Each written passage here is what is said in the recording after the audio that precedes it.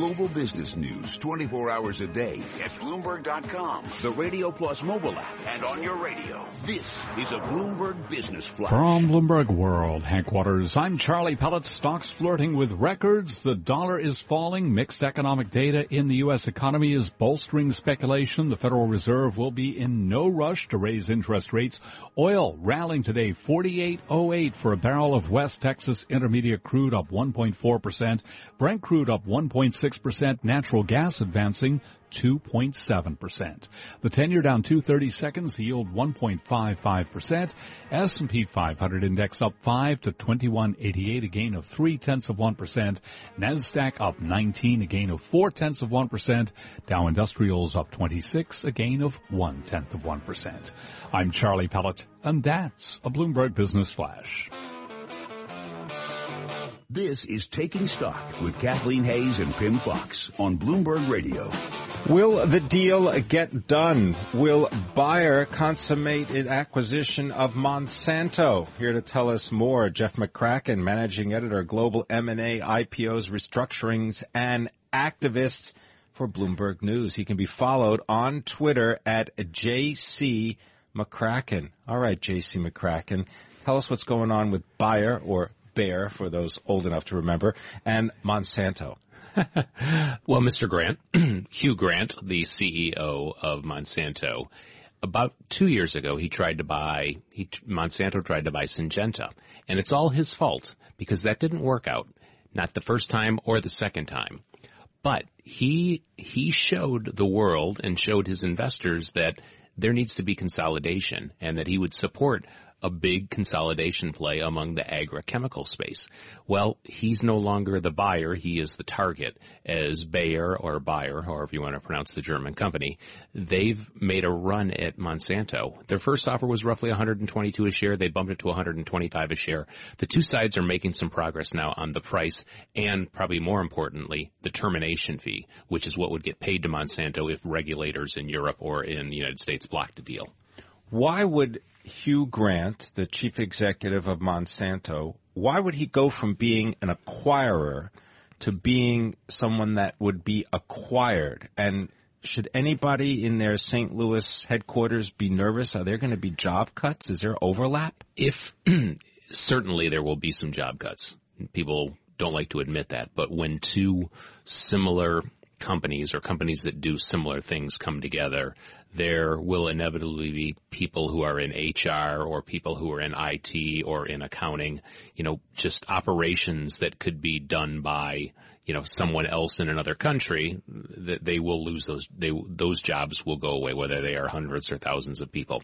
To answer your first question about how Monsanto became a target, it's simply the fact that they couldn't get the Syngenta deal done, and they've just become an easy takeout candidate for someone like Bayer. Bayer is roughly $90 billion plus in market cap, whereas before all this began, Monsanto was half that. They've not had a great couple of years. Monsanto's missed some earnings targets and pulled back on some of their guidance in terms of profitability and EBITDA. So they had been shrinking until this offer came along.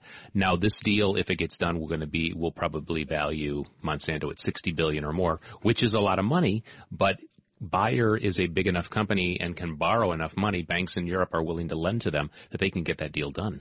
All right, just talking about money, we know that Hugh Grant, the chief executive, he would get about $26 million if he was terminated after a change in control of the company. We're not implying that he would be, but that's just in his contract. Does Bayer really need this deal? Why are they doing it? There's been a slowdown, if you will, in spending by their customers, their consumers, if you will, which are mostly big farms. There's been a lot of pressure on food prices. There's been a lot of pressure on these farmers, and they're not spending as much money on the seeds, or don't want to spend as much money on the seeds and the fertilizers that they would get from Bayer or Monsanto. The other thing that's going on if you're Bayer is you can't ignore the fact that Syngenta did get acquired by a big Chinese company, ChemChina, and Dow and DuPont are also coming together. So if you don't consolidate, you are going to be under pressure from others who are coming together and doing the kinds of deals you wish you would be doing at Bayer. regulatory oversight? I mean, are these guys going to end up controlling maybe 3/4 of the market for like cotton? Yeah. So I would not be surprised if the regulators either in EU or in the United States took very long, hard looks at these deals. That's why the termination fee is so important, because if you're Monsanto and you agree to a deal, put yourself on the block, you're not put yourself on the block, but show people you're willing to be sold, and then the deal gets blocked 6 months from now, you want something for the effort, which in their case will probably be a couple $2 billion. The biggest, I think, hurdle will be CFIUS, the Committee on Foreign Investment in the United States. They will investigate whether there's a national security issue.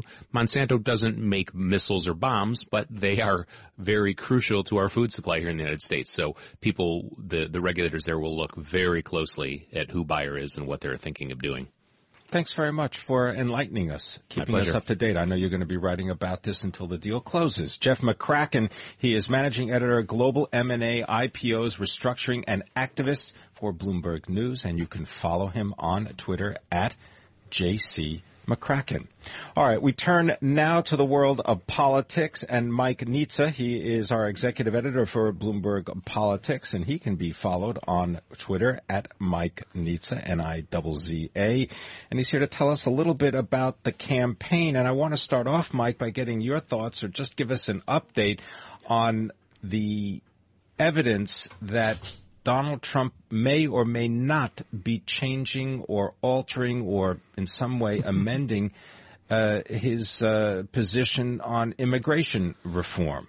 Sure. So this week actually started on Sunday with the new campaign manager, Kellyanne Conway, saying that this would be Immigration Week, and he would be holding a roundtable and then delivering a major policy speech on Thursday that would articulate. That was supposed to be in Colorado. Yes, and then by Monday that was pushed back or delayed. The schedule was kind of thrown up. The whole schedule was kind of torn up, and then this morning we received a new schedule that did not include the immigration policy speech, but did include more roundtables, and the campaign says that Trump is seeking counsel on his immigration policy right now. Is that because it has been misinterpreted, at least according to the Trump campaign, by obviously Democratic opponents?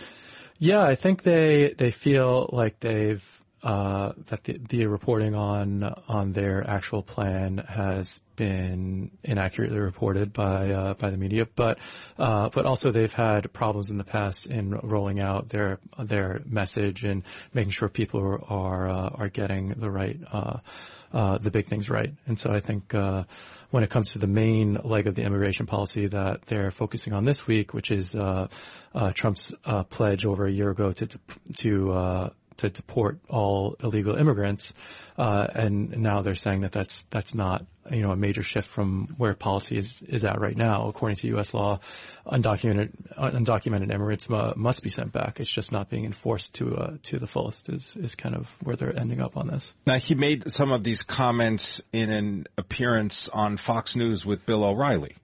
He did. That was an amazing interview. I think any close observer of Donald Trump had their jaw dropped for at least a few seconds of it when he appeared to give Obama credit for the work he'd done in deporting undocumented immigrants. And in fact, President Obama has been labeled deporter in chief by immigration rights groups. As recently as a few years ago. So he kind of said that he would model his own approach after Obama's and apply the law. He would just do it with more energy, is what he suggested.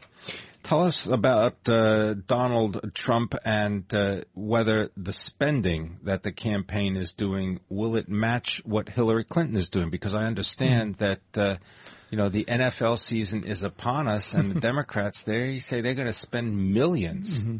Yeah, I don't think there's any way that the Trump campaign can spend as much as the Clinton campaign. They got a much later start in raising money, mostly because Trump was self-funding his primary run, and that was a major selling point for him. And then it took a little longer than usual to set up the general election fundraising operation. They raised a lot of money in July, definitely almost reached parity with the Clinton campaign. But it's still it's not only a challenge to raise the money, but also to spend it. And I think what we saw in July is that they weren't spending the money on ads; they were spending it on television ads, which is usually a huge expenditure for campaigns, and also ground operations where you're paying to open offices and get people to go door to door and convince voters to vote for you in battleground states. According to a spokesman for Priorities USA, which is the political action committee backing Hillary Clinton, they say that they've not spent the bulk of $160 million in ad reservations that they've already made. Yeah, it's really it's really a completely asymmetric war when it comes to that. Thanks very much for joining us. Mike Nizza is executive editor at Bloomberg Politics. Go ahead, follow him on Twitter at Mike Nizza, Nizza. You're listening to Taking Stock. I'm Pim Fox. My co-host Kathleen Hayes is on her way to Jackson Hole, Wyoming for the Federal Reserve Annual Symposium. Janet Yellen speaks Friday, 10 a.m. Wall Street time.